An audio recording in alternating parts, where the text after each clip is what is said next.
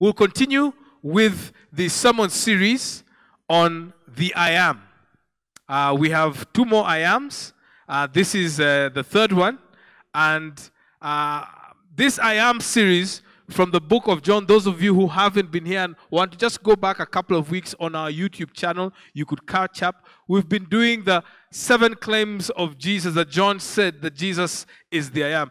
John was was a follower of and a disciple of Jesus the Christ, and his main intention for writing the book was to prove to his audience, to the readers, that Jesus was both human but also God. Now, I've been having this conversation with my children. They ask me, Baba, who made God? So that's my son. And my daughter says it's Jesus who made God. And we've been having this, even as recent as yesterday, we were having this conversation, and I said, for real, I don't know who made God. I don't even know if God can be made. Okay? I don't know. And to the irritation of my children, they says, you don't know. Just say you don't. I said, I don't know. Okay?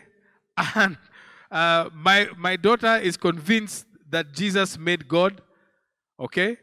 And my son is disappointed that his father doesn't have an answer. But here goes. I tried to explain to him that Jesus is the exact representation of God. He's the human manifestation of God. If you want to see God, look at Jesus. And we read that in the book of Hebrews. But this was not persuasive to my children. We are yet to have this theological debate. In fact, in the book of John, which I hope my children will understand as they get older, that John goes on to explain further why he wrote the book of John. We read this in John chapter 20, verse 30, all the way almost to the end of the book of John. He says, Jesus performed many other signs in the presence of his disciples, which are not recorded in this book. But these I have written that you may believe that Jesus is the Messiah. Jesus is the anointed one. Jesus is the chosen one, the Son of God. And that by believing, you may have life in his name. So John's way of proving this was to pick these 7 stories, 7 teachings, 7 miracles, and also 7 teachings where Jesus says he is the I Am. With the account of his last days, and we get that from chapter 13 all the way to the end of the book, we read about Jesus. Jesus being the Word of God and Jesus being God. When we read the book of John, he quotes Jesus introducing himself, just giving a summary, or describing himself in the phrase, I am. This was an audacious way to introduce oneself. We began with, I am the bread of life. And then, I am the light of the world. We followed this with, I am the gate. And the last time I was here, we talked about, I am the good shepherd. Today, this Sunday, we cover the 5th claim, I am the resurrection and the life. How many of you like stories? Like, hadithi? Hadithi. Hey. Paukwa. I remember those ones. What was that program on KBC? What was it? Those old school people over here, millennials. I don't know if you remember that one. But anyway, let's go. All right. Hadithi. In 1985, there was a gentleman called Eric Awori. Eric Awori called a press conference. And those times they used to go to, what was that building just next to, there on Koinange Street? Chester House. Yes.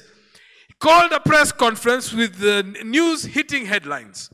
And it captured the attention of the media like a soap opera. He claimed he had driven his car for 650 kilometers in reverse mode.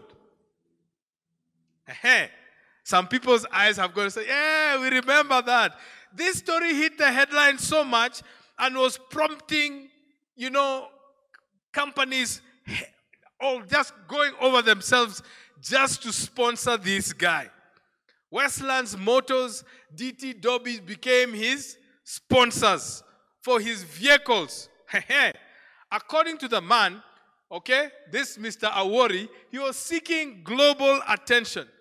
He had set himself to beat the world record holder, Gerald Hoagland, an American, who had driven his vehicle in reverse for 102 kilometers. Kenyans like breaking records. Sindio, why don't we break a record of driving a car in reverse? Okay. He took this as a personal challenge, and he said this. This is what the Daily Nation quotes in 1985. I took it as a personal challenge. If this American could do it, why not me? That is what Awori said. And the Daily Nation quoted him. Therefore, to accomplish this, he drove from Mombasa to Nairobi, then to Nakuru and Rongai. There's a Rongai of Nakuru, yes. And then back to Nairobi to break this record. Awori then sent this message to newsrooms, okay? And as was the norm for all these companies who want to get aligned to them, Westland Motors gave him a new Toyota Corolla to seemingly align them with this great feat, this guy. He even received a global award in a ceremony that was held at the Hilton Hotel, after which he announced at that ceremony, okay, in the presence of many motor company executives, that he planned to set another world record. Okay? And this time, he'll be doing one in reverse for a 7-ton lorry truck from Nairobi to Mombasa. Notice, guys, this happened in this Kenya, in this Nairobi. Okay? Not to miss out on this opportunity, DT Dobby, okay, donated a giant Mercedes-Benz truck for Awori to use in this challenge. Guys, this is a true story. True story. Go check it out online. You'll see it, okay? Awori conveyed to the local daily that a Mr. John Miller, an independent adjudicator for the Guinness Book of Records, would travel to Nairobi to judge this major feat or stunt.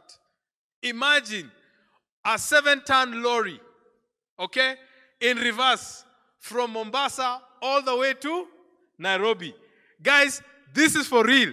There is records. The journey was set to commence on the 11th of December, knowing the 12th of December is not just a holiday, it is what? Jamhuri Day. And he was flagged off by the then assistant minister, okay, Sharif Nasir, who is the father of the current governor of Mombasa County. He was flagged off, guys, all right, with a plan of reaching Nairobi on the 12th, Independence Day. You can already be patriotic there already. You're already holding here. About to sing the national anthem already, yeah? You're feeling patriotic. This guy was, after the flagging off, nobody accompanied Awori. No images were taken to prove that he actually made the trip. However, what convinced the world was a message from this Mr. John Miller from the Guinness Book of Records, who came back to newsrooms there at Chester House, confirming that Awori had made this trip and had broken the record. It was on the front pages the following day. Newsrooms were awash with what this person has done. Guys, this happened in Kenya. And with all this fame and attention, Awori came and said, because I did this, now I'm going to do even a greater feat. There is a rally, okay? It's called the Kiwi Auto Reverse Rally in New Zealand, on the Newbury Ranch, that he was going to go there and win that rally. You know, us guys, Safari Rally, we was going to do this. But this is a rally of people doing things in reverse. And so Awori disappeared. We thought that he had gone. After the competition, another message was sent to the newsrooms confirming that this guy, Awori, had rewritten history, becoming the first African driver to win this contest in New Zealand. Yet again, there were no pictures for this event, but he was celebrated. All hell broke loose when the New Zealand High Commission here in Nairobi came with a statement and said, no such event exists. Awori was summoned to produce evidence, but he had none. In fact, after a lot of coaxing, it was established that Awori had never traveled to New Zealand, that there was no Guinness Book of Records representative who ever came to Kenya. In fact, everything that he claimed was all a hoax. And so he was arrested. And as you know, the government comes and says, no stone will be left unturned to find this guy and all his accomplices making money and conning corporate Kenya. Awori was exposed for his lie to the Daily Nation. And it was a big hoax. In fact, I remember it was a big thing. It was even written there, Awori, a hoax. We all fell for it. Hook, line, and sinker. What has this got to do with our message today? Let's see. Turn with me to the book of John, chapter 11. John chapter 11 and verse 1. I'm reading from the New International Version. Now a man named Lazarus was sick. He was from Bethany, the village of Mary and her sister Martha. He was a brother to Mary, and let me repeat that again. Now a man named Lazarus was sick. He was from Bethany, the village of Mary and her sister Martha. This Mary, whose brother Lazarus now lay sick, was the same one who poured perfume on the Lord and wiped his feet with her hair. So the sisters sent word to Jesus, Lord, the one you love is sick. When he heard this, Jesus said, this sickness will not end in death. No, it is for God's glory, so that God's Son may be glorified through it. Jesus loved Martha and her sister and Lazarus. Yet when he heard that Lazarus was sick, he stayed where he was for 2 more days. Then he said to his disciples, let us go back to Judea. But Rabbi, they said, a short while ago, the Jews tried to stone you, and yet you're going back there? Jesus answered, are there not 12 hours of daylight?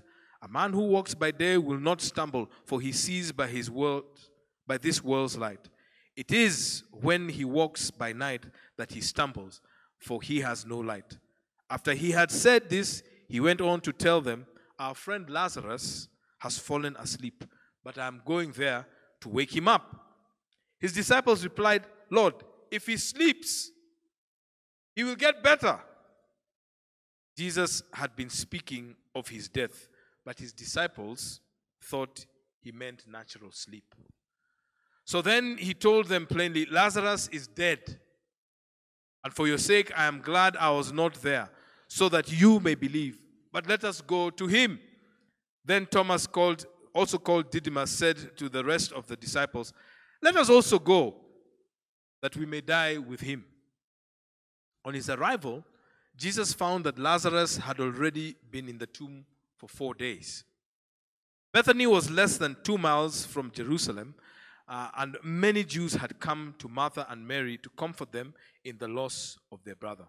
When Martha heard that Jesus was coming, she went out to meet him, but Mary stayed at home. Lord, Martha said to Jesus, if you had been here, my brother wouldn't have died. But I know that even now, God will give you whatever you ask. Jesus said to her, your brother will rise again. Martha answered, I know he will rise again in the resurrection at the last day. Jesus said to her, I am the resurrection and the life. He who believes in me will live even though he dies. And whoever lives and believes in me will never die. Do you believe this? Yes, Lord, she told him. I believe that you are the Christ, the Son of God, who was to come into the world. And after she had said this, she went back and called her sister Mary aside. The teacher is here, she said, and is asking for you. Verse 29. When Mary heard this, she got up quickly and went to him. Now Jesus had not yet entered the village, but was still at the place where Martha had met him. When the Jews who had been with Mary in the house comforting her noticed how quickly she got up and went out, they followed her, supposing she was going to the tomb to mourn there. When Mary reached the place where Jesus was and saw him, she fell at his feet and said, Lord, if you had been here, my brother would not have died. When Jesus saw her weeping, and the Jews who had come along with her also weeping, he was deeply moved in the spirit and troubled. Where have you laid him? He asked. Come and see, Lord, they replied. Jesus wept. Then the Jews said, see how he loved him. But some of them said, could not he who opened the eyes of the blind man have kept him from dying? Jesus, once more, deeply moved, came to the tomb. It was a cave with a stone laid across the entrance. Take away the stone, he said. But Lord, said Martha, the sister of the dead man. Let me repeat that. But Lord, said Martha, the sister of the dead man, by this time there is a bad odor, for he has been there for 4 days. Jesus said, did I not tell you that if you believed, you would see the glory of God? So they took away the stone. Then Jesus looked up and said, Father, I thank you that you have heard me. I knew that you always hear me. I know that you always hear me. But I say this for the benefit of the people standing here, that they may believe that you sent me. When he had said this, Jesus called in a loud voice, Lazarus, come out. The dead man came out with his hands and feet wrapped with strips of linen and a cloth around his face. Jesus said to him, take off the grave clothes and let him go. A fascinating story that captures my imagination almost every time I read this. Jesus was at the penultimate period of his ministry and a time on earth when he was soon going to die. And he knew it. He was in the vicinity of Jerusalem, in the town of Bethany, just outside, just like maybe Rongai or Mulolongo is to Nairobi. And he knew this time was coming up. Lazarus' illness and death was not just about his friend's ill health. But as Jesus aptly put it, it was for God's glory, so that God's Son may be glorified through it. And we read this in verse 14. Jesus was about to make an audacious claim, a big claim that would make headlines all over, that would be trending for days, possibly months. The Twitter, okay, it's no longer Twitter, it's now X, okay? The Twitter, X, Instagram, Facebook, all those for days would have hashtags resurrection, hashtag Lazarus, hashtag dead man resurrected, hashtag Maajabu Bethany, whatever we want to call it. But Jesus did not call a press conference. He just showed up at a man's funeral. You see, this was not the first time in Jesus' public ministry that he raised someone from the dead. Luke gives an account in Luke chapter 7, verse 11. Let me read this quickly. Chapter 7, verse 11. Soon afterwards, Jesus went to a town called Nain, and his disciples and a large crowd went along with him. This was in Samaria, okay? And he approached the town gate, and a dead person was being carried out, the only son of his mother, as she was a widow, and a large crowd from the town was with her. When the Lord saw her, his heart went out to her, and he said, "Don't cry." Then he went up and touched the bier they were carrying the dead person on, and the bearers stood still. He said, "Young man, I say to you, get up." The dead man sat up and began to talk, and Jesus gave him back to his mother. They were all filled with awe and praised God. "A great prophet has appeared among us," they said. "God has come to help his people." This news about Jesus spread throughout Judea and the surrounding country. Okay, this happened in Samaria, but even in the neighboring province, Jesus' reputation came about, or was greatly known. Mark also have an account of a resurrection story. In Mark chapter 5, verse 35, while Jesus was still speaking, some people came from the house of Jairus, the synagogue leader. "Your daughter is dead," they said. "Why bother the teacher anymore?" Overhearing what they said, Jesus told him, "Don't be afraid, just believe." He did not let anyone follow him except Peter, James, and John, the brother of James. When they came to the home of the synagogue leader, Jesus saw a commotion with people crying and wailing loudly. He went in and said to them, "Why all this commotion and wailing?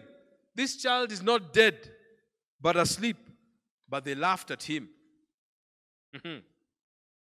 After he put them all out, he took the child's father and mother and the disciples who were with him and went in where the child was. He took her by the hand and said to her, "Talitha koum," which means, "Little girl, I say to you, get up." Immediately, the girl stood up and began to walk around. She was 12 years old. At this, they were completely astonished. Jesus gave strict orders not to let anyone know about this and told them to give her something to eat. So these are resurrection stories in the Gospels. But what was different about this Lazarus incident? Why was this different from all the others? I suggest to you, this miracle happened and Jesus made a claim to back it. He said, "I am the resurrection." The same way Moses asking God, "Who do I tell them sent me?" And God's response is, "Tell them, the I am sent you." This resurrection incident was not like the others that were, covert. Jesus didn't want others to know. After he raised this young man who was a son to the widow, he just did a disappearing act. Or here, when he raised Jairus' daughter, the synagogue leader, he told the people who around who knew about it, "Shh, don't let anybody know." But this one, hey, Jesus was public. He was public. And he wanted people to know. More like a drops mic kind of thing. I've done this. What are you guys going to do about this? And to fully appreciate this particular claim that John brings to these readers' attention, there are some observations I would like to make here. The first observation is what Martha said to Jesus in response to this. And let's read this in verse 21. "Lord," Martha said, if you had been here, my brother would not have died. But I know that even now, God will give you whatever you ask." Jesus said to her, "Your brother will rise again." So Jesus refocused Martha on the immediate issue with a bigger picture. And the bigger picture is that it is God's plan to redeem all of creation back to Him, including that which is dead. And the prophecies of the Messiah began to get a bit more apparent to somebody like Martha. If you're aware with Old Testament talk about Jesus, rather about the Messiah, we'll read in the Old Testament, like in Job chapter 19, verse 25. It says, Job says, I know my Redeemer lives, and that in the end he will stand on the earth. And after my skin has been destroyed, yet in my flesh I will see God. I myself will see him with my own eyes, I and not another.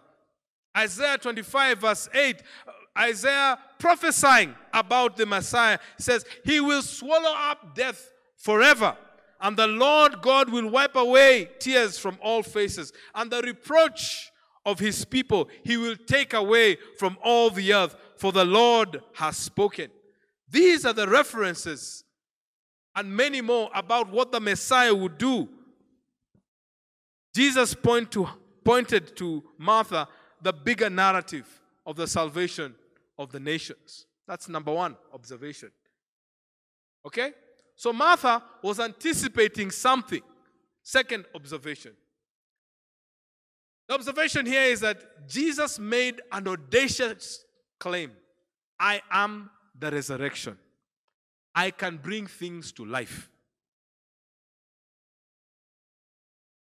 In other words, I am God. Maybe I should say it in a deeper voice. I am God. He was claiming to be the author of life. He was claiming not just to be the author of life, but saying, I can conquer death. Not like Erica Worre, who was fake. Jesus was alluding to the fact that he is God. Let's hold that thought. Let me go to the third observation. The third observation here is that Jesus wept. Regardless of what had gone through, Jesus wept. It sounds like an oxymoron or a contradiction. Sindio, if you say you are the resurrection of the life, why are you crying? I want to suggest to you that Jesus fully understood and appreciated the pain and loss of a friend, of a dear, of a loved one. His grief led him to weep for his dead friend. But also I want to suggest to you that that weeping was not just weeping of loss, but he wept and was sad and saw what misery, hopelessness, the situation and the consequences of sin brings about. He says the wages of sin is, and I think Jesus was weeping about what this was doing to creation. He saw it. How people become sad, miserable, despondent, hopeless because of death. And this was never the intention at creation. And so I think, and I suggest to you that this also informed that weeping. Not just the loss of a friend, a dear loved one, but also what this death has done to all of creation. My fourth observation here is that this could not be denied by anyone. Okay, this was true. Lazarus had been dead for 4 days. His sister even proved that and said, if we go and take off the stone there, the odor of a decomposing body will disturb the people who are around if we opened this place. But Jesus responded, did I not tell you, if you believe, you will see the glory of God? I want to suggest to you one more time, Jesus says this to you, each one of you here at NCLA.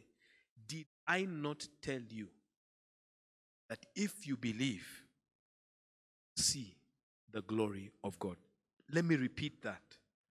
Did I not tell you that if you believe, you will see the glory of God? I want to repeat that.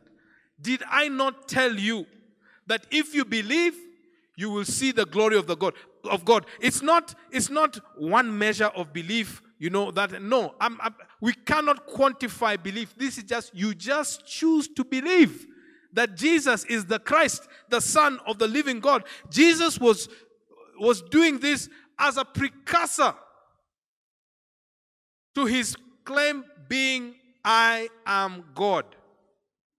So, unlike Eric Awori, who hoaxed the entire country with no evidence, Jesus here is backing up his claim with real evidence by calling Lazarus back to life. Jesus was just doing this and saying, I'm about to do this for myself. Think about it, guys.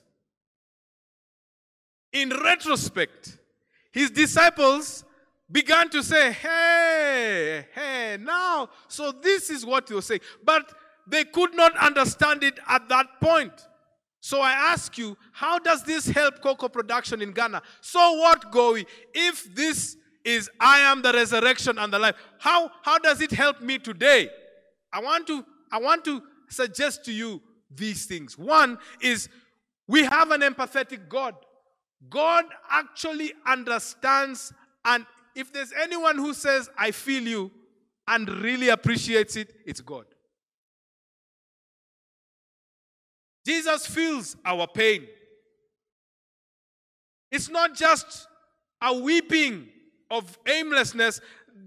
Dying on the cross was part and parcel of his plan. God made him who had no sin to become sin, that we might become the righteousness of God. Jesus was also weeping because of that process he was also going to go through. He knew he was going to die. And he did that.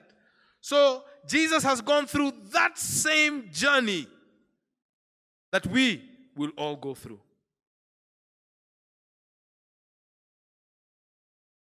Those of you who know me from back in the day, you knew that I had some hair. Lots of hair. I had dreadlocks. So I had dreadlocks before they were cool. In fact, those days when you had dreadlocks, you were arrested. You were being harassed by cops. You were being known as Mungiki those days, or you were a thug. But here I had dreadlocks. And one thing about dreads was it gave you street cred. Okay? So I'd get into my tattoos and not pay fare. Okay? Those days. I mean, the first time it happened to me, it just amazed me, because I got into this mat and we were going, and I kept on giving, the condi passes, and you give, it doesn't take my money. It goes, some people come in, and he charges them, I give it doesn't. I mean, so when I was just about to get, I said, Chukisha hapa kwa stage, I said, chukua pesa. He said, Mase, when you wait to? I was like, what? When you wait to? From then on, I milked it. But that's what Christ is saying to us every day. I got you. If you have chosen to believe, just believe. God is an empathetic. He knows what you're going through. Whatever you're going through. I may not understand what you're going through, but God does. Number 2, Jesus has overcome the world. So Jesus predicted his death and even predicted that his own followers would desert him. And if to say, guys, this will be the order of the day for those who follow me, he says trials and tribulations and persecution will come.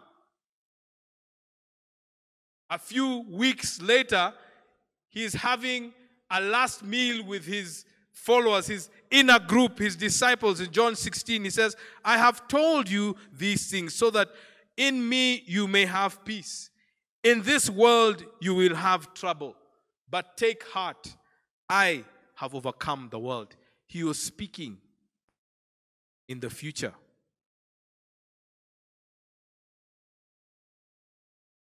And I want to express this to you with another childhood analogy. So, my father was a very good swimmer. And he taught us to swim at a very early age. By 3 years old, I could swim a whole length of a pool and in the deep end. I could do that. And then by the time I was maybe about 5, 6, I was already diving from a diving board. But there was one diving board we could never jump off from. And that was the 30-foot diving board from at YMCA Central. I was like, one day I'll get there. Okay? But we would see people jump from that thing and be like, but I was a good swimmer. Okay? I'd jump from the 6-foot one, this one, and the 3-foot one, that springboard. I would do that, but I was like there at 6 years old. So my dad, I don't know how he did this, but maybe this is the way he used to keep us. He used to take us, leave us at YMCA and say, swim, I will come back for you. So my brother and I would do that. My brother was a bit more courageous than me at that time. And he says, do you want to jump on this thing? I say, yeah. Just follow me. Do what I do. So he would go and climb, and my brother was much older than me. And people would stop him from climbing because they were seeing he's small. But he says, go up and jump. Just see what I did. So my brother went up, and he jumped. And he got in trouble. Okay? He got in trouble, and he was told to go and sit down somewhere by the lifeguards and all that. So here's a 5, 6-year-old who was with his brother. And he knew if he goes up there and jumps, he will never swim at YMCA again. But I said I must do it. So I went, I climbed up. By the time I reached up, people were screaming. Those of you who have been at YMCA Central, there's that veranda there where it's like the restaurant. People were seeing this little kid on top over there. And people were screaming, hey, there's a child there. Gowi, that was attention for me. Yo, yeah, all right. And then I jumped into the water. And people were screaming. They thought I was going to kill myself. I came up, I was doing that, I was happy. Hey, Maze, the lifeguard came, pulled, my ear was pulled like this. I was told, go and sit down. And I was just happy because I'd done that. I was banned from swimming at YMCA. My brother and I, we never went back. Each time my father would say, let's go swimming YMCA. Nope. Because we didn't want him to know that would happen. But I did it because my brother did it. Because he himself suffered when he was tempted, the writer of Hebrews says he's able to help those who are being tempted. Guys, it's as if Jesus is saying, look at what I've done. I have overcome the world. You too can do it. Number 3, Jesus is the real deal. He is what he says he is. You see, because of another resurrection that happened a couple of weeks after this resurrection. The 4th resurrection story in the Gospels is his own resurrection. Jesus rose from the dead. He is the real deal, guys. Jesus is the real deal. There's nothing else. Nobody else has risen from the dead. Anybody else who was risen from the dead died again. But Jesus died and rose again and is alive. Hallelujah. He is alive. And he rules and reigns. This is what the Lord says. He who made a way through the seas, a path through the mighty waters, who drew out the chariots and horses, the army and reinforcements together, and lay there never to rise again, extinguished, snuffed out like a wick. Forget the former things. We read this in Isaiah 43. Forget the former things. Do not dwell on the past. See, I am doing a new thing. Now it springs up. Do you not perceive it? I am making a way in the wilderness and streams in the wasteland. I've just read from Isaiah 43, verse 16 through 19. So guys, as we conclude today, I call on you, Nairobi Chapel Langata, to you who are listening to us online, or watching us rather online. Jesus shows that he is the one who makes a way where there is no way. Choose to believe in him. He who was raised from the dead can resurrect that which is dead in your life, that which is lost. He makes all things new. He turns your mourning into dancing. Weeping will endure for a night, but joy comes in the morning. Just believe. Believe, guys. Believe and put your trust and faith in the resurrected Christ. Made this audacious claim: I am the resurrection, and I am the life. Father God, this truth, whether we like it or not, is truth. Indisputable. And there's evidence to show that you are alive.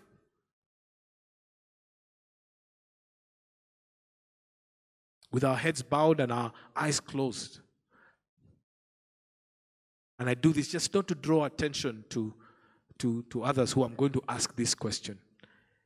If you have never made a decision to choose to believe in Jesus Christ, maybe this could be the day that you do it.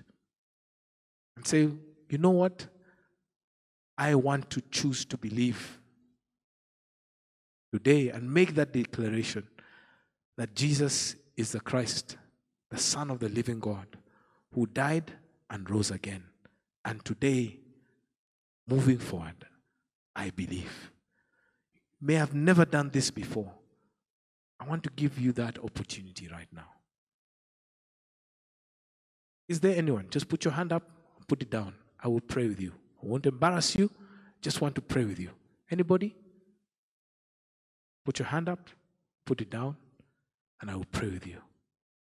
An opportunity to start a life with Jesus, believing that he is the Christ who died and rose again. Anybody?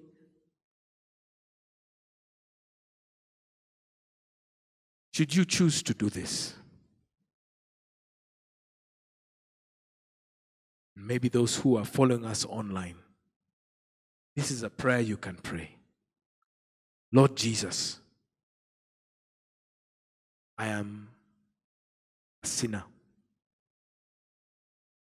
But today, I believe that you are the resurrection and the life.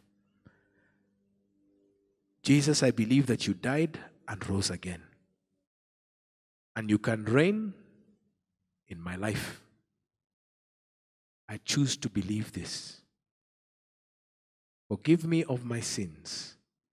In Jesus' name. I pray, Father God, that many who hear the sound of my voice and need to make this decision, Father, that they would come to that realization. I pray, Father God, your blessings will be upon them, and these truths would reign supreme, resonating in the hearts and lives of others. I pray for those among us who have chosen this journey to believe in Jesus, who died and rose again, that, Lord, you'd continue to strengthen them, and that, Lord God, because Christ has overcome the world, they too have overcome the world. I pray this in Jesus' name. Amen.